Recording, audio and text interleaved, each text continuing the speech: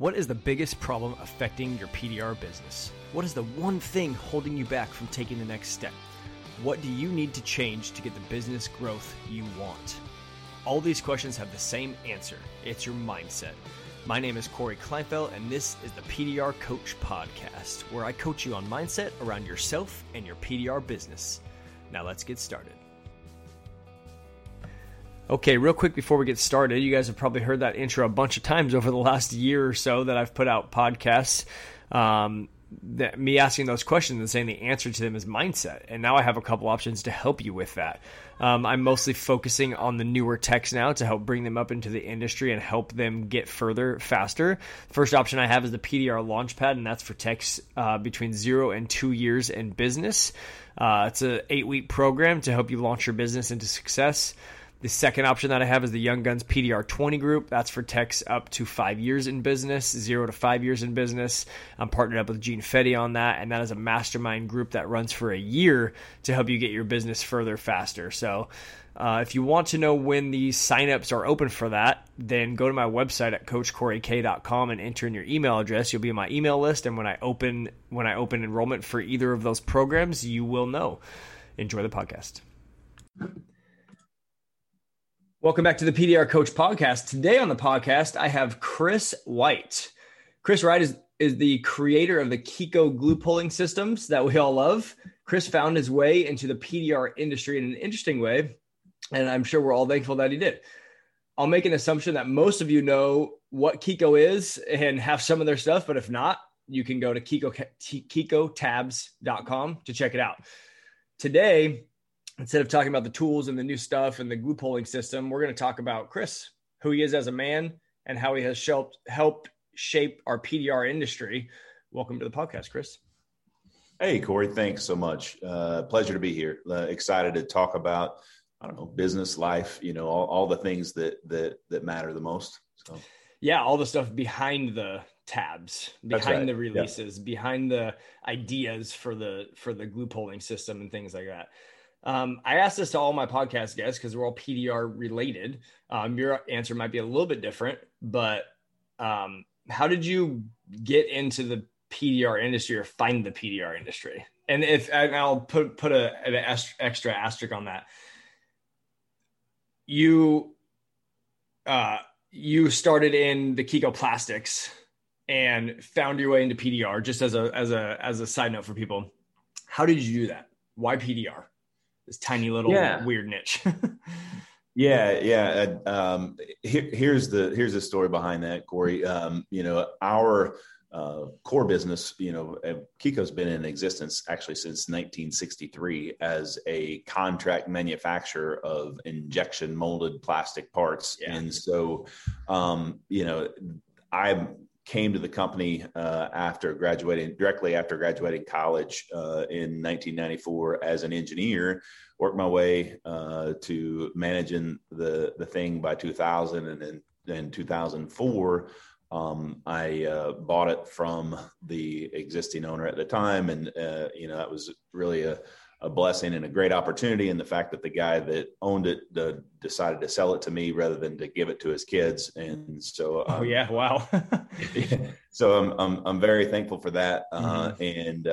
But then in answering your question, I feel like every contract manufacturer of plastic parts thinks to themselves, I would much rather make a product. We would be more excited. We'd have a greater margin. We'd have more opportunity in life if we could make a product, have our own brands. And, I thought about that for a period of time. Again, started in 94 at whatever, 22 years old. And, so then I owned it by the time I was 32.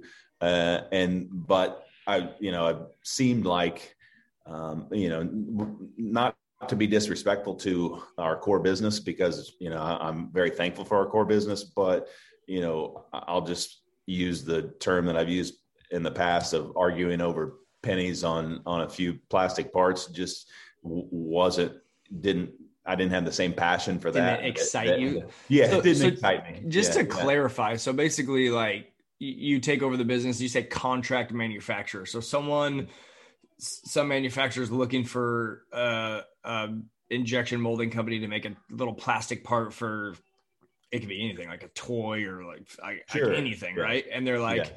oh, I need 1,000,000 of these little pieces or whatever, and I want each one made for this many pennies. And then the other injection molding places, I'll do it for like 7 cents, and you're like, I could do it for like 6.8. Or is this like what you're talking about? Like that That's type? right. Okay. Yeah. And that's just like That sort not of exciting. that sort of interaction, though it pays the bills and though it, like I said, it's where we started. Sure.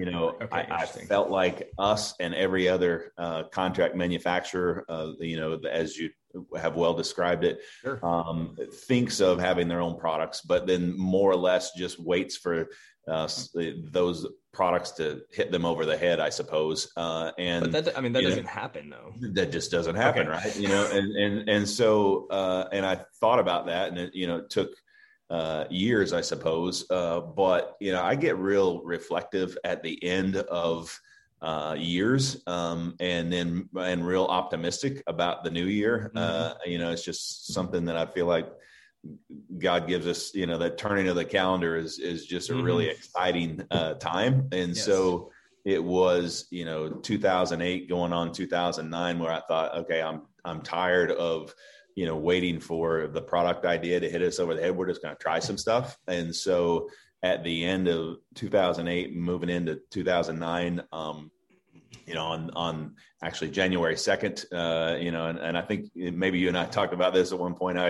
I get so excited about New Year's, and everybody talks about how great the New Year is going to be. And then we say, okay, well, let's take the day off, so January 1st, instead of hitting the ground running, we take the day off, which to me, never has made sense. I mean, I'm not against holidays. I love holidays. I love Christmas. I love Thanksgiving, but like New Year to me means let's go to work. And running a race and they're like, go. And you're like, I'm going to start in like 10 minutes. That's right. That's right. So anyway, so I go in January 2nd and I tell all my small staff of people, I'm like, look, we're a products company. And they're like, well, Chris, we don't make anything. I'm like, well, we're going to, it has to be, that decision has to be made before we ever, become a products company. It's not about the products, it's about the mindset. And so, and then we began to just try different things. We tried, that was in the days, I don't know how many old golfers there are out there, but that was in the days when the zero friction tees were first coming out, and the little three-pronged tree without less surface area, and they were really popular, a little plastic tee. And so, but I had some, and I noticed that when you bend a prong, you can't put a golf ball on anymore. And so basically we made a golf tee that we called the Talon, and it had 6 prongs instead of 3 that were half as wide, and so we could claim the same surface area friction, contact, but same zero friction, but with and if you bent one or broke one, then it would still hold the ball just fine. So that was our first product, and it was cool to have our own product. It was cool to have, but very difficult to jump into a new market like golf products and be a one trick pony a little bit, Sure. And so anyway, then we made a little practice golf ball, and anyway, that the golf stuff didn't really ever take off. But one of the guys that worked for me, he brought me a little red glue tab that had concentric rings on it. It was the Worth tabs. And I said, Terry, what's this? And he said, well, my son-in-law's a dent guy. And I said, well, what's a dent guy? And he said, well, paintless dent repair. And these things sell for like $2 a piece. We should make these. And I said, oh yeah, that's seems like a good product, Terry, but I don't know anything about that industry. And so I took it and set it on my desk, but I appreciated the fact that, some guy that works for me is trying to help us, move along toward our end of having our own products. And so, I don't know if that thing sat there for days or a couple of weeks, and I got to thinking about it. And I remembered that one of my other customers that I make components for his products. This guy makes drywall stilts, construction stilts for the guys that hang drywall or whatever. Yeah. They stand on those stilts. Yeah. And we make a lot of the products for him. And this guy's name is Raymond Emmert. And so Raymond, his son was Mr. Sid Emmert, that is was the founder of Dentcraft. We lost Sid a number of years back, to that plane crash. But so there in 2009, I went and called Raymond and said, "Hey, will you introduce me to your son?" And so he introduced me to his son, Sid. And then, Sid, I kind of told my story of, I want to make products and, I want to be a products company. And Sid I was in his office and he kind of sat back and he kind of looked at me and, I felt like he was sizing me up a little bit. And Sid said to me, "I want to help you." And he reached into his desk drawer and he got a big sack of plastic tabs and set it on a desk. And he said, "I think this is every tab that's made today." And he said, "I want to tell you what's wrong with them. In my opinion, what works and what doesn't." And so I got out a notepad and I started taking notes. And then I took the plastic tabs and I took them back here to our facility and I started testing them, melting them and burning them and trying to figure out what they're all made of. And ultimately, we made our first tabs, the dimple tabs, out of our traditional blue material that's been our core material for since inception. And it was just a little bit better tab. Yeah, it's just a little bit better tab than what was available before. What year was that, Chris? That was 2009. That was 2009. Yeah. Okay. Yeah, and so that was it's one of the things that when you say earlier that I'm the creator of our product line, I guess that's true, but all along in the course of my business and life, and certainly in this what we call GPR, glue pull repair business that we have now, there's just been people that have just chosen to help me, and help educate. And I'm way better at taking thoughts and ideas in from all sorts of sources and then sort of distilling those into something than coming out of nothingness with a new idea, right? So anyway, it's really been an amazing journey, but it is Sid Emmert of Dentcraft that helped me to be able to get into the tab business. That's fascinating. Okay. I want to, that was a great story. I love how you found your way into that. And I want to go back and touch on a couple things, because people that listen to my podcast they know this is how I do podcasts. But you went in January 2nd and told your company, we're a products company, and everyone's looking at their leader like, wait, how much did this guy drink last night during New Year's Eve? Like, we're not a products company. I don't know what you're talking about. And you said it's the mindset, it's the belief and all that stuff first. And I think that's super important, because you go in, you tell your team, hey, we're a products company. This is what we're going to focus on now. We're going to put energy and effort and just brain power, focus and attention into this area. Had you not done that, there's zero chance your employee, close to zero chance your employee brought a little plastic tab from his son-in-law in and said, hey, look at this thing. Right. That's right. I'm guessing, because he wouldn't have known that's on your radar. If you're like, okay, I'm going to do this. I don't want my employees to think that I'm going to shift my attention to something else. They might be scared. We're a contract manufacturer company. All those types of things in your head can go on and prevent people from doing that stuff and from going to the team and saying, this is what I want. If you don't do that, that never happens. We don't have Keco tabs. Fair to say. That's fair to say. What makes you make that decision? Like, how do you do that as a leader to go in and completely change the way that you look at your business and say, I want to focus on this direction now as well?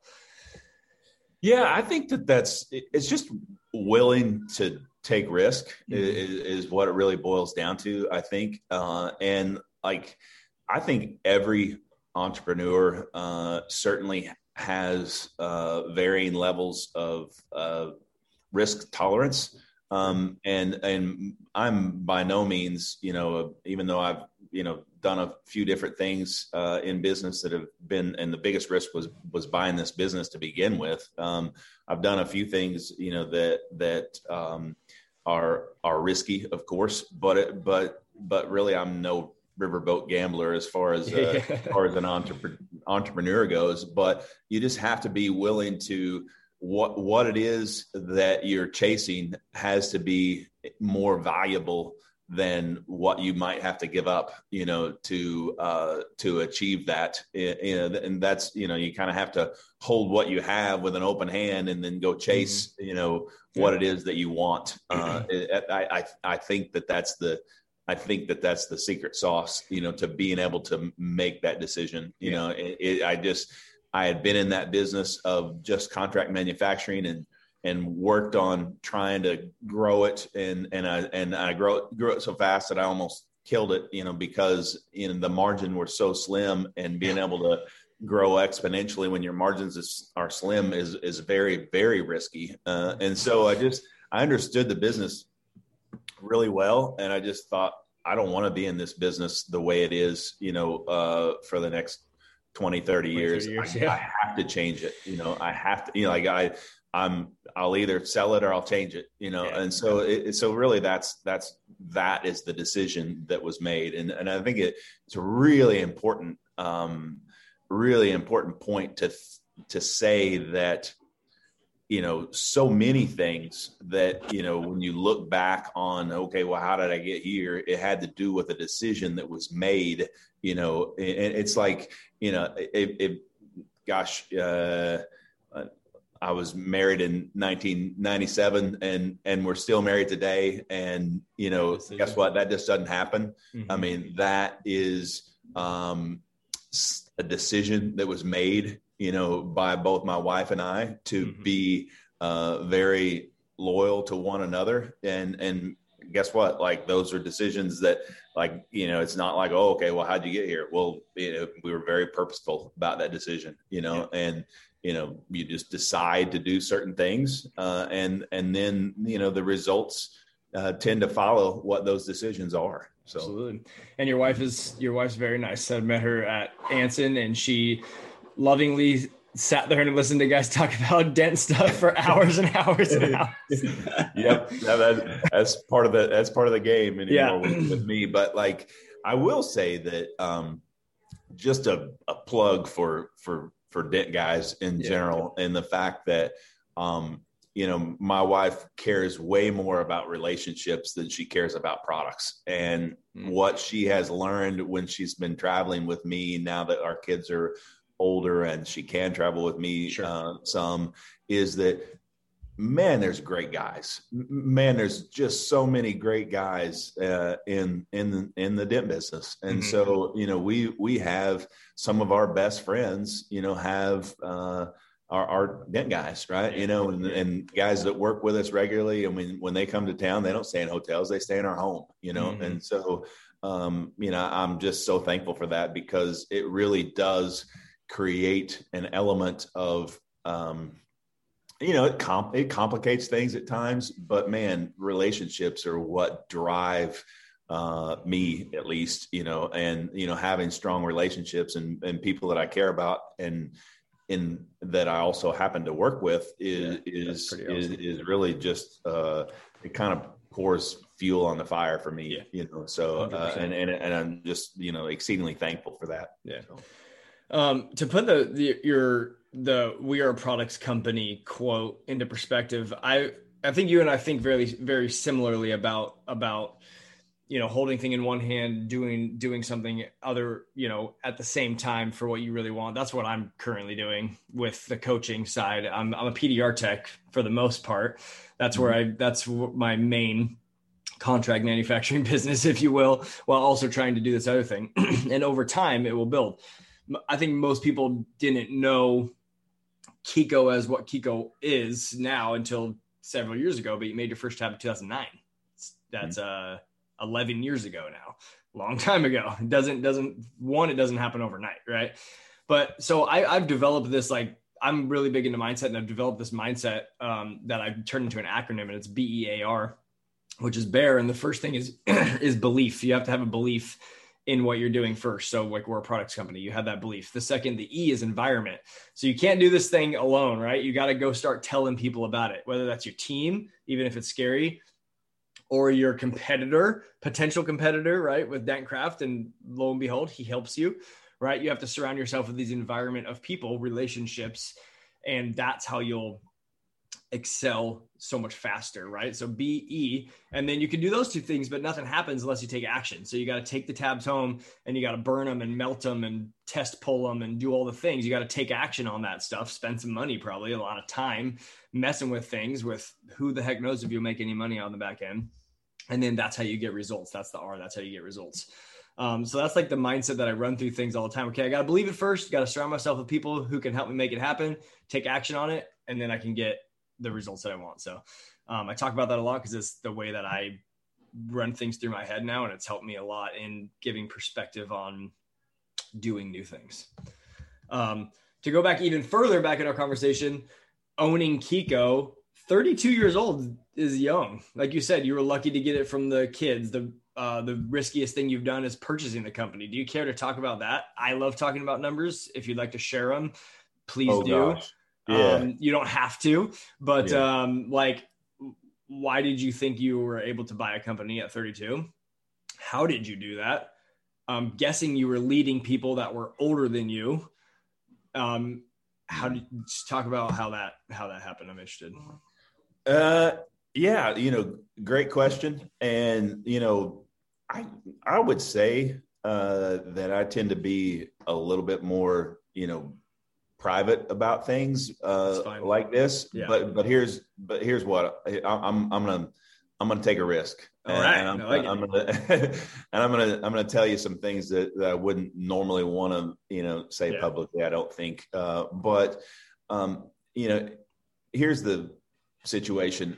I wanted to have my own business since when I learned what entrepreneur meant when I was about 10 years old. That's what I wanted to be. And I had my brother-in-law, Gene Vogel, was the only guy that I knew that had his own business. And I thought that was the coolest thing ever. And I thought, I got to have my own business someday. And so, I got into college. I was actually going to be a business major because I thought, okay, that's what I should do to have my own business. And sure.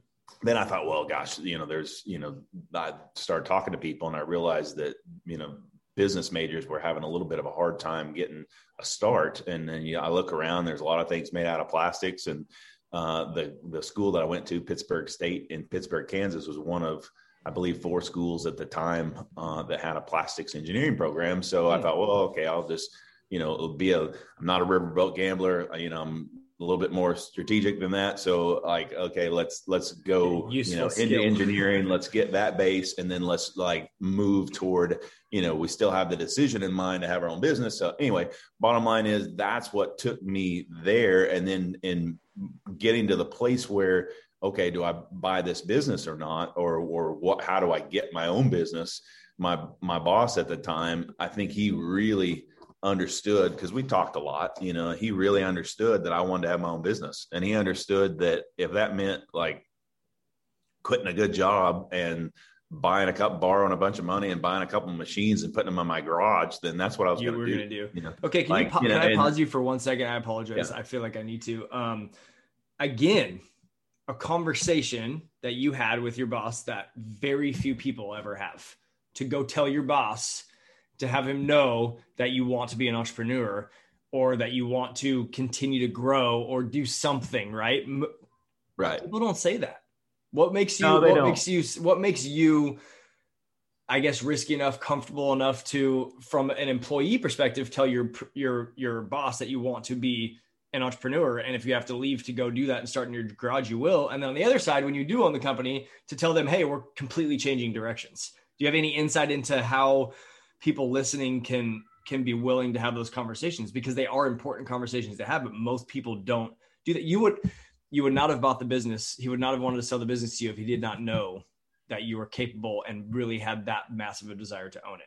That's the way I see it. Maybe I'm wrong, but no, you're how do you have those conversations? You're absolutely right. And listen, I think these are great questions. And let me say that the way that it sounds when I tell the story it sounds like I'm like just the boldest guy, and I'm walking into his office saying I'm going to have my own business, and like that's not the way it, yes, I got that message across, but the first thing I did is worked my ass off for that man. Like I just showed him that you could. I worked this place like I owned it, I mean, like, and so he knew that, and he saw that, so like you can't get that kind of respect without putting in the work, just by running your mouth. So I was 100% like Keco as an employee. I mean, like, listen, I mean, at the end of the day, like it didn't embitter me at all, to work my butt off for him, for his benefit, I mean, I was happy to do that. I just also was happy to be able to let him know that, man, that's what I want someday, is to be in your role, and so that's really the way it started, was being able to say, look, and asking a lot of questions. I asked a ton of questions, I mean, I was an engineer, and so why am I asking questions about how to run the business? It's because I want to, I mean, like, that's what I want to be able to do. And so, and really it was just building relationship with him. And the truth is, I think that in many ways, because of being able to approach him in that manner and ask him, 10,000 questions about, how you run a business, and, how did you get started? And, like, people want to talk about those things, yes, but mostly folks won't ask, and so it was really just, me asking questions of him, trying to learn. And then, and then you get the opportunity to say, well, that's what I want to do, so, that's a great perspective. I'm glad you gave that. It's not like you just went up one day and you're doing your thing in your contract manufacturer place, and you're like, hey, just so you know, boss, I want to run this thing someday or start my own. That's not how the conversation went.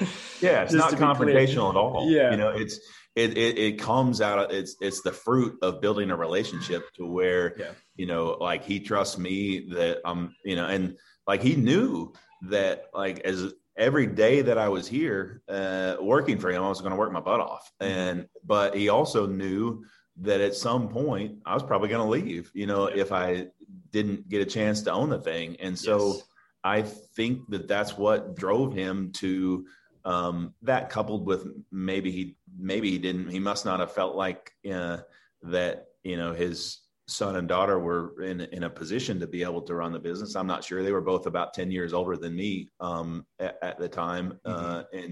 But yeah, that's, that's really, it came out of building a relationship with him to where, he understood, that this desire, though what's in me, hopefully it wasn't out of a self-centeredness or really, an arrogance, but out of just a burning desire to own a business, Yes.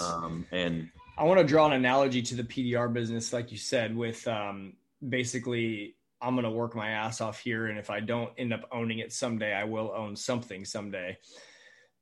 In this industry, that's an issue, right? People work for other dent guys. They learn the skill. They go start their own business. My dad started PDR with Dent Pro in 1991. One of the very original guys. 15 to 20 different people have worked for him, now start their own business. A lot of competing businesses. A lot of people moved out of the area, etc. Go if you're an employee listening to this and you're working for somebody, go tell them your desires. Go tell them what you want out of life. Have a conversation with them. Work your ass off and tell them where you want to go in life. And if you own a business and you have people working for you, ask them what they want.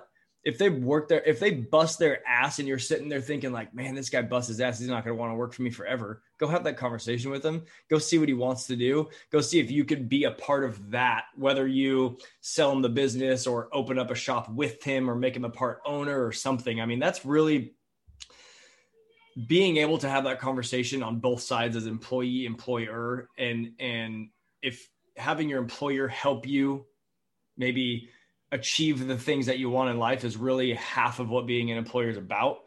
In my opinion, it's not just giving them a paycheck. And so to bring that into PDR, I would do that. If you're working for somebody or have people working for you, have those conversations. Make sure you know, because we have guys that work for us for a long time. They're like, dude, I like what I do. I love pushing dents. I don't want to do anything on the business side. I want to get up, push dents, and be happy and take care of me.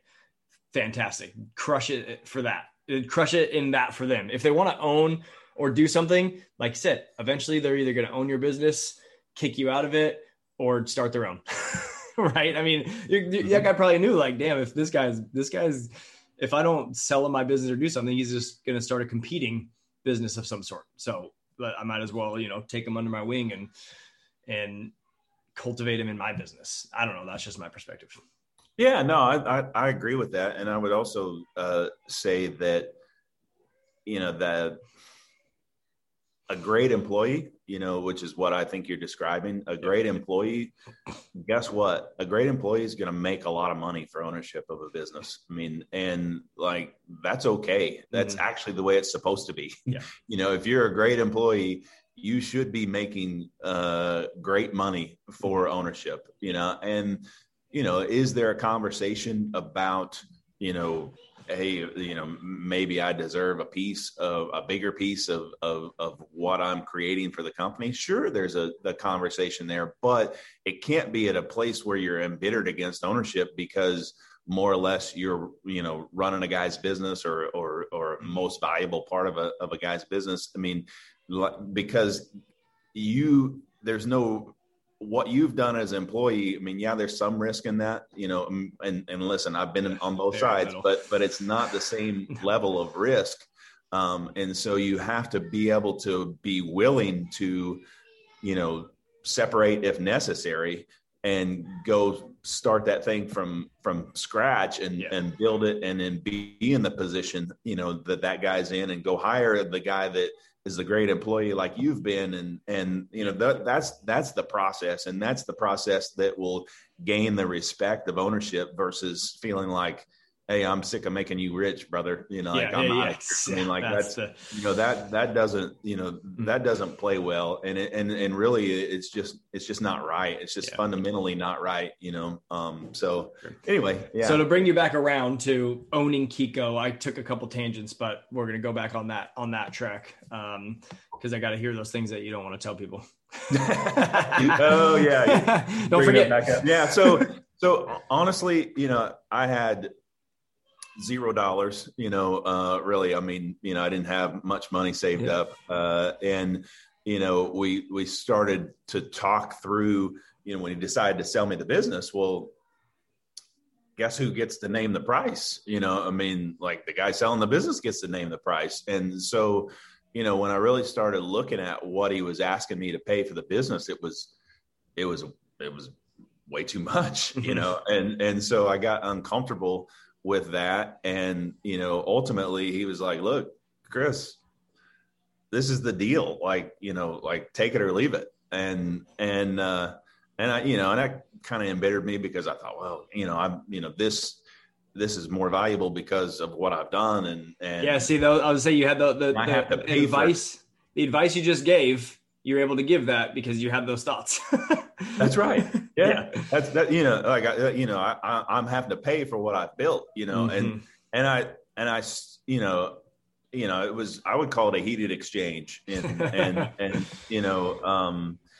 so, and then I just kind of went dark for a couple of days thinking about it, and then I thought, why am I thinking about this? Like, ultimately, wasn't even 32 then because we were still kind of working through it. I was barely over 30 years old. And it's like, how, this is a going concern. This is a going business. I mean, yes, paying too much for that is one thing, but like the risk of going out and borrowing a bunch of money to rent a place and buy machines and all those sort of things, like this is all I really have to do is sign on this thing and then go make it happen, and terms were way more important than price. But ultimately, between building and business, and I know this is what you want to know. I mean, it's like about $5 million, that I'm borrowing. And, how do I get that? Mostly the bank wasn't going to be willing to to provide funds. They provided a little bit, 32 with mostly, not a lot of history. Yeah, mostly it was, I didn't have anything down really to speak of. And so it was owner finance, owner carry deal. And so, now another reason why it's, guess what? He gets to name the price, if he's going to be willing to carry it. And he was. So, but yeah, so then, so I signed my life away. Yeah. And it's so funny. My wife has like zero risk tolerance. Were you married at 32 or 30 to your wife? Yes. Yeah. But here's the thing. Did you have any kids? We did. We had, I guess we have all three. We had at least two of the three. You had kids young then. So we would have, we had all three. Yeah. Cause Kale's born in 2003. So he was born kind of in the midst of all this. Of trying to get the deal done, I would say. Yeah. But yeah. So then, she had no idea what we were signing. Right. I mean, like they could have taken everything we had and she knew the number and he was owner financing it. She didn't know that basically everything you owned was on the line if you didn't make an income. She had no idea.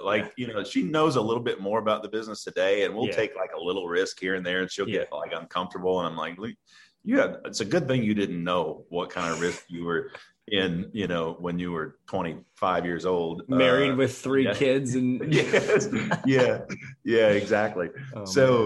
Anyway, and then the funny thing is, I say it's funny now, but like after signing the deal, I thought, gosh, this is going to take me 10 years to pay for this thing. That's way too long. I got to grow this thing. And so, we grew it by trying to grow revenue instead of profits, which, kind of like, whoops. Kind of thinking about, like if you're a dent guy, I love the guys that talk about, making sure they, keep a good price structure, right? Because at the end of the day, like that'll kill you, if you're pricing things too cheap, and ultimately, as we tried to grow the business, we bought revenue, and man alive, did that almost kill us. I mean, like you want to know some numbers and some scary numbers. So, I owed about $5 million when I started, within 2 years, 18 months. Now I owed $1 million more on a line of credit, and that line of credit was maxed out. I couldn't get one penny more. I had, I lost a couple $1 million worth of business overnight, to a bid where somebody else underbid me, and by a penny.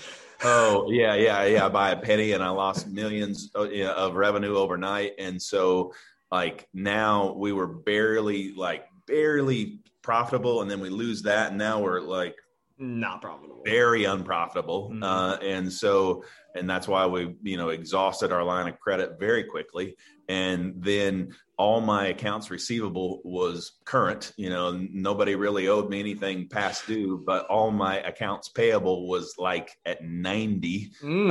And I couldn't get any more money, and my payables were about $250,000 more than my receivables. And like, literally, wow. I don't even, looking back on it, I have no idea how we even made payroll during those periods. I mean, just only by the grace of God that we make payroll.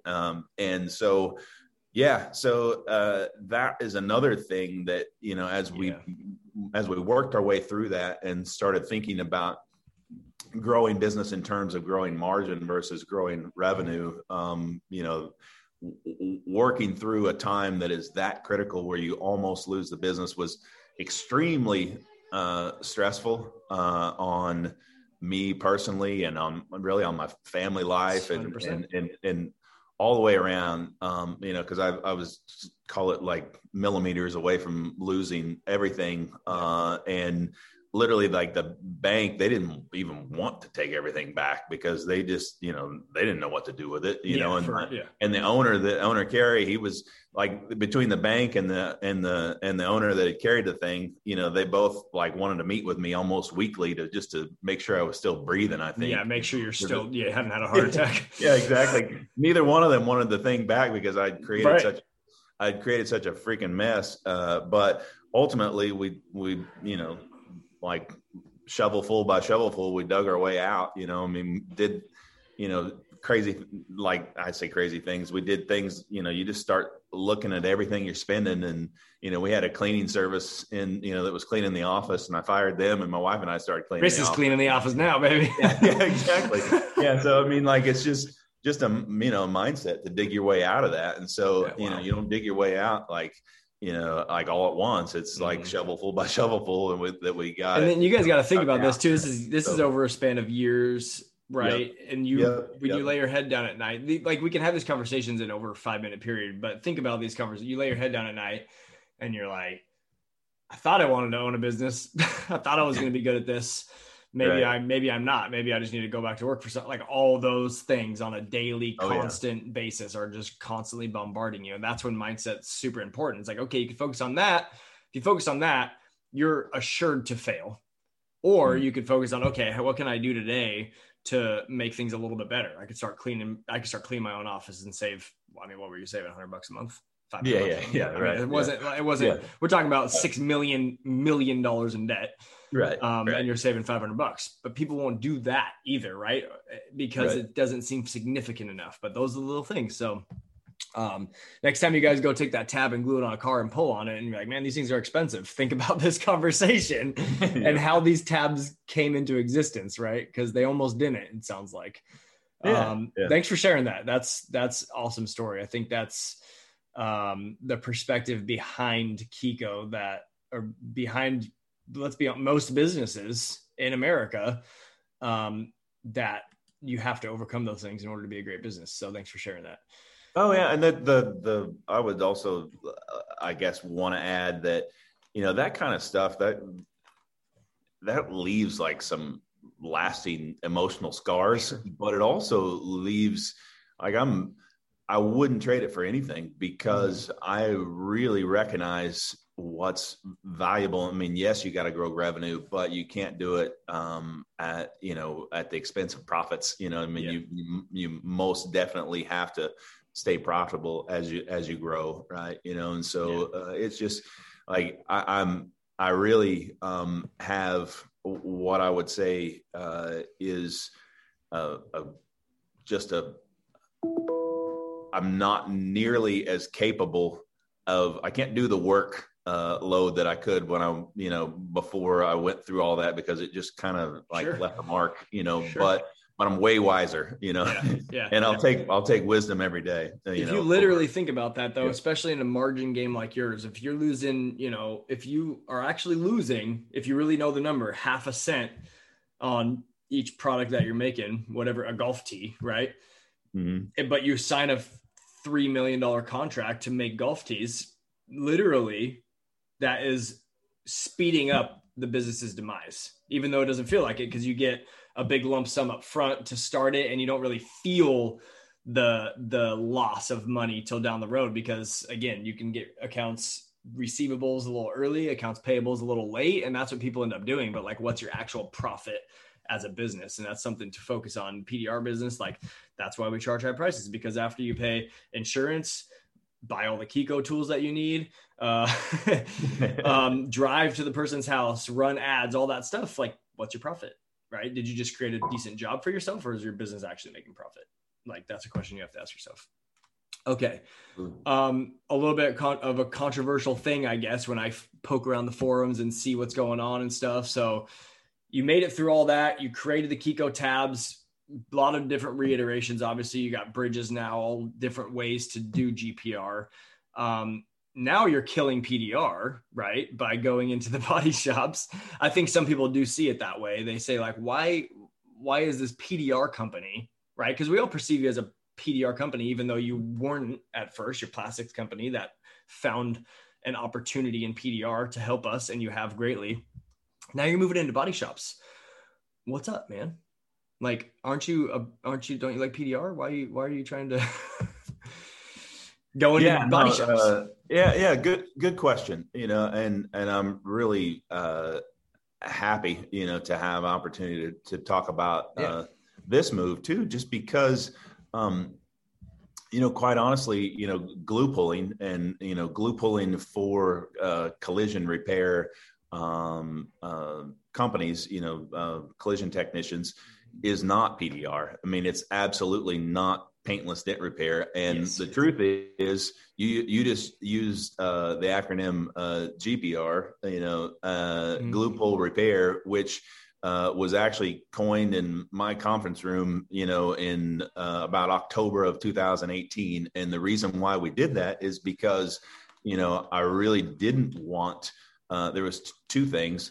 I didn't want the if I could help it, I didn't want to alienate the paintless dent repair technicians and help and making them think that we were trying to teach PDR to collision. And, what's funny is, as much as there are some paintless dent repair technicians that worry about that thought, if you spend time with collision repair technicians, they might say that they could probably do PDR, but like the truth is PDR scares them, and they know that it take a long time for them to learn it. And so when anything associated with PDR, most of them would immediately just turn off, like they would not be interested in having a conversation. So the GPR was a two-pronged approach. There was two reasons for it. One being, to glue pull repair, as a tool in a paintless dent repairs technician skill set, and glue pull repair as a skill set for a body technician. Right. It's really, that process is a tool. And that's where, when we created our glue pull repair process, the last step is continue. And that is, once you get your, panel pulled and knocked down properly to where, for a body tech, it means they're ready for filler and paint, and for a PDR guy, he may keep his glue tab out and keep working it, to a smaller level till he gets, or he might get his push tool out and finish it that way. Yeah. So, the bottom line is that it is not competing. It's not, pushing paintless dent repair to the technician or to the collision industry. It really is just using glue pull repair as a less invasive way to rough out a dent, and so and to a man, as guys like Gene Fetty and David Shalott and all the guys that have worked with us closely, and all the guys I've really talked to, and I'll ask you the same question. As we have, made an impact in getting collision repair technicians more aware of glue pull repair, and then maybe even their own tools to be able to rough out dents. I'll ask Gene or Dave or whoever, like, has that created more or less business for you? Do they call you more often or less often as a PDR technician?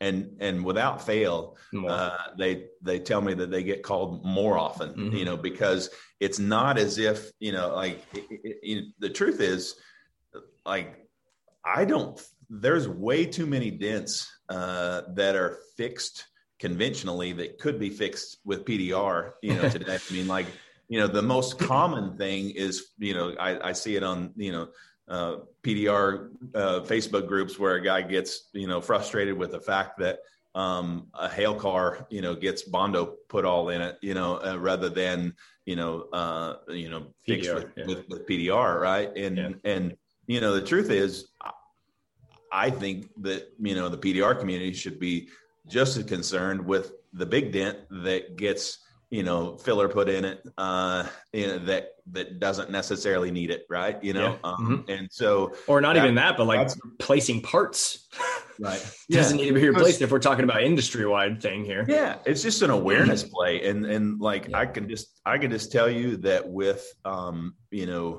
glue pull repair is very much the new darling of the collision industry in the fact that it is so less invasive. I mean, we're not burning the back side of the panel, or the front side of the panel. We're not removing paint. We've matter of fact, this month in June, we'll go out to California and spend some time with one of the OEMs, showing our system. And I expect that we'll get a couple of, I feel really good that we're going to have a couple of OEM certifications on, Keco glue pull repair products. And those guys, they don't want filler in their cars. And, does that sound like something that's threatening to PDR? To me, that sounds like, do you care to share who that is? You don't have to. I probably shouldn't yet. That's fine. And it's not because I don't want to, it's because they wouldn't want me to, that's fair enough. So I got to ask. It's my job. Yeah. No, I appreciate that. So as the scarcity versus abundance mindset going into this glue pulling into body shops and things like that, as PDR guys, we all know, if you've been in and out of body shops, every body guy's tried PDR. It's not like Keco's introducing something that they haven't thought of or tried to do. They see us come in, bill $300 and leave, and they're like, oh, but I want to do that. Right. And so they're not introducing something new. They've all done it. And I would say, take the abundance mindset. I have this body guy who has always disliked me, not because of who I am, but because of what I do. Right. Cause I take his jobs from him, the easy jobs, quote unquote, right? Because I come in, I do a door ding on a blend panel that he was going to get paid X hours for, yada, yada. And so he'd always just looked at me. And we all have that body guy or a couple body guys that look at us like, this fucking guy coming in again, making $200, taking my job, getting all the scarcity mindset, right? And he asked me the other day, finally, first time he's talked to me in 5 years. And I've worked in his stall a lot of times. Which is actually funny because we did this is for Caliber Collision, and we go to their Christmas party every year, and we gave away a TV, like a big screen TV on their giveaway thing, and he won it. I found out. It was pretty funny. Anyway, so maybe he didn't hate me so much after all. But he asked me hey, what do you think about this this glue pulling stuff, whatever? And he's working on this door that's like the bottom of a F-150 door, aluminum, big soft dent in it. And I'm like, let me show you. He's about to do this door. And I'm like, I'll show you. So I had my glue gun out. I heated up. It was a Keco tab, heated up, put it on there, put one pull on the thing. It was I knew it was a perfect situation, right? I wouldn't have done it I knew it was perfect situation. I'm like, this is going to be 90%, 80%, right? Tap some crowns or throw some skim coat on it or whatever. He was like, we were going to replace that panel. And I'm like, I know. That's what glue pulling is about. Now you don't have to. 5 minutes, if that, right? And so just showing them, it doesn't mean that he's not going to PDR that panel. It doesn't take away from me, but he thinks of me differently. He thinks of the industry differently. When he looks at dents now, he's going to look at I wonder if a PDR guy can help me. And that doesn't hurt us. Like you said, do you get more work or less work? It's more work because it's an awareness now. When they look at the panel, it's not let's just replace it. It's can we do something else with it? Can we use PDR? Can we glue pull? Can we do something else? And that helps overall. That's my perspective on it. So hopefully we change some minds on that for the guys that look at going into body shops. I don't know, man, I don't want you to hurt our industry.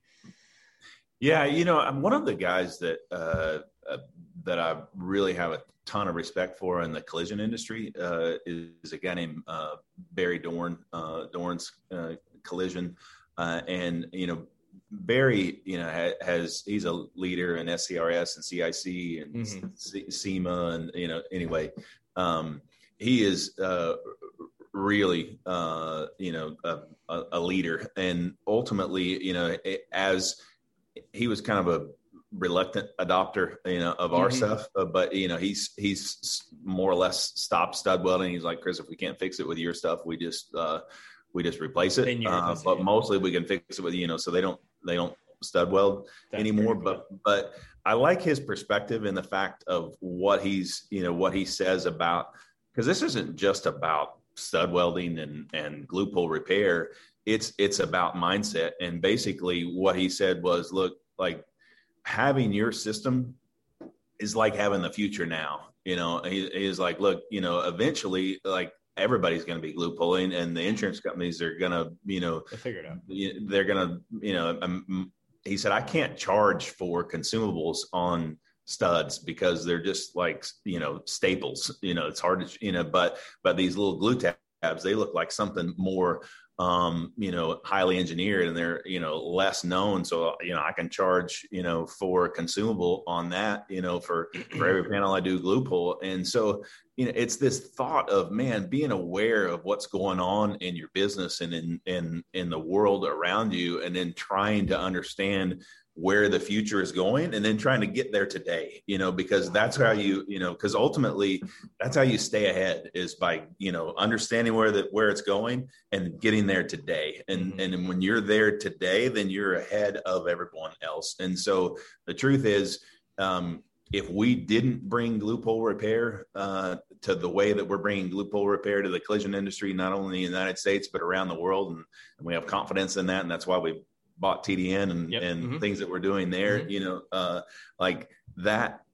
If we weren't going to do it, somebody else is going to, because it is, and so ultimately, it's taking on the future and trying to do it today, and so that is part of the abundance mindset versus the scarcity, because like, if, and I'll use my hands, when you're like scarcity and you're trying to wrap your arms around everything, and stuff just keeps like slipping out. And then pretty soon what happens, you got a lot smaller and smaller amount of things that you have your arms wrapped around, whereas when you're like, have an abundance mindset and you're trying to figure out how to work with this person or that person, and you're just creating, and you're, like it just grows, the opportunities grow because of an environment and thinking, I love that. 100% agree with that. And I think the reason why you're like, if we didn't do it, someone else would do it, I think the reason is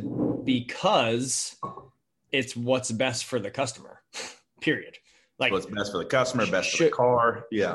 Best. That's what I'm saying. Yeah. Best for the customers, best for the customer's car, et cetera. Like, if you don't have to cut off a panel, like if we could prevent any panel from ever getting cut off, it's better for the industry, better for the car, better for the manufacturer, better for the insurance company, even if they don't believe that yet. They have no idea. Because they're like, oh, wait, body shops every day, like, oh, we'd rather cut it off than do this other option. They just don't know yet. And so that's why. Yeah. That's what Barry tells me. He's like, like, look, there's some stuff that I can fix with your system that I almost wish I couldn't. I mean, like, he's like, that's a big check when you start cutting off quarter panels on a lot of cars. And he said, like, we're saving a ton of quarters, and we're getting paid decent to do it, but we're leaving money on the table. But it's, but he just sees it, he sees the future, and he's like, okay, I need to live in the future today. And we've all been there as dent guys too, like, especially now that we're all connected through Facebook forums and seeing other people fixing dents. The fun one to use is always Bryce Kelly, right? Because I'm sure him or follow him. It's like the body shop guy said, Barry Dorn, like, I wish I couldn't fix that. And sometimes I look at stuff now and I'm like, gosh, dang it. Like, I know it's possible. I know it's possible now. And now I got to try, now I got to, even if I can get 95%, it's still better than the alternative of cutting a quarter panel off and welding if you guys have all seen it, I don't need to go into that.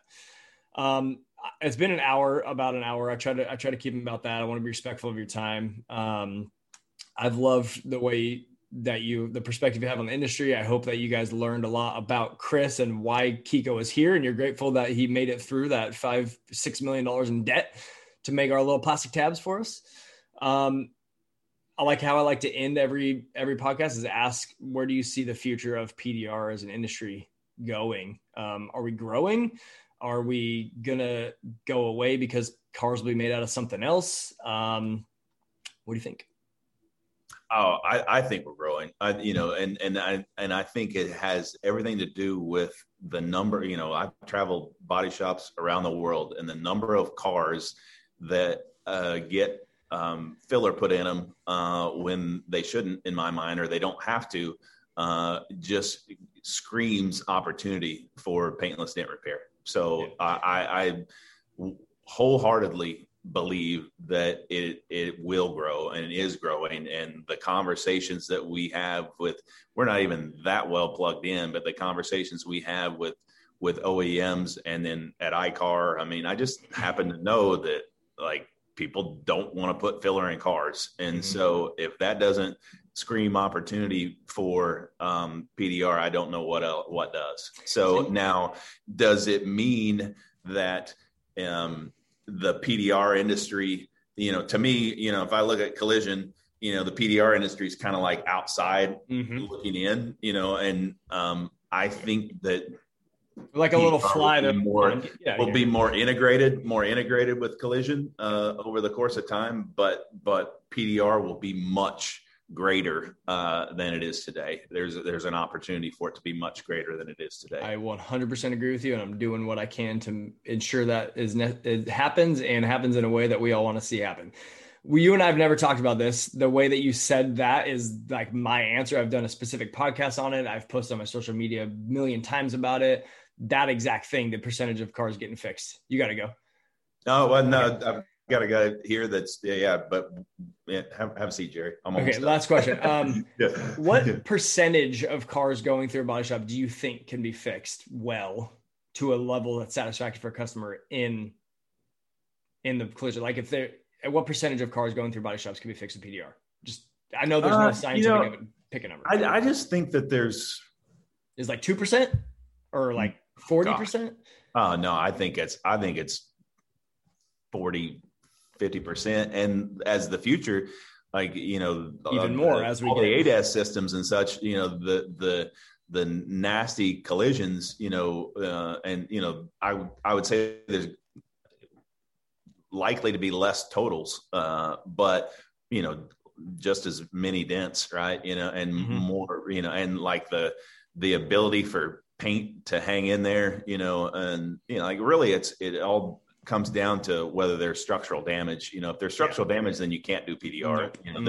There's things that have to be replaced by OEM standards. And, we 100% want all of our customers, collision and PDR to adhere to OEM standards. But I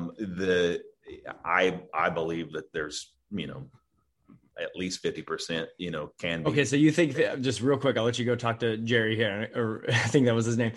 Yeah. The collision industry is a $35 billion industry. Okay.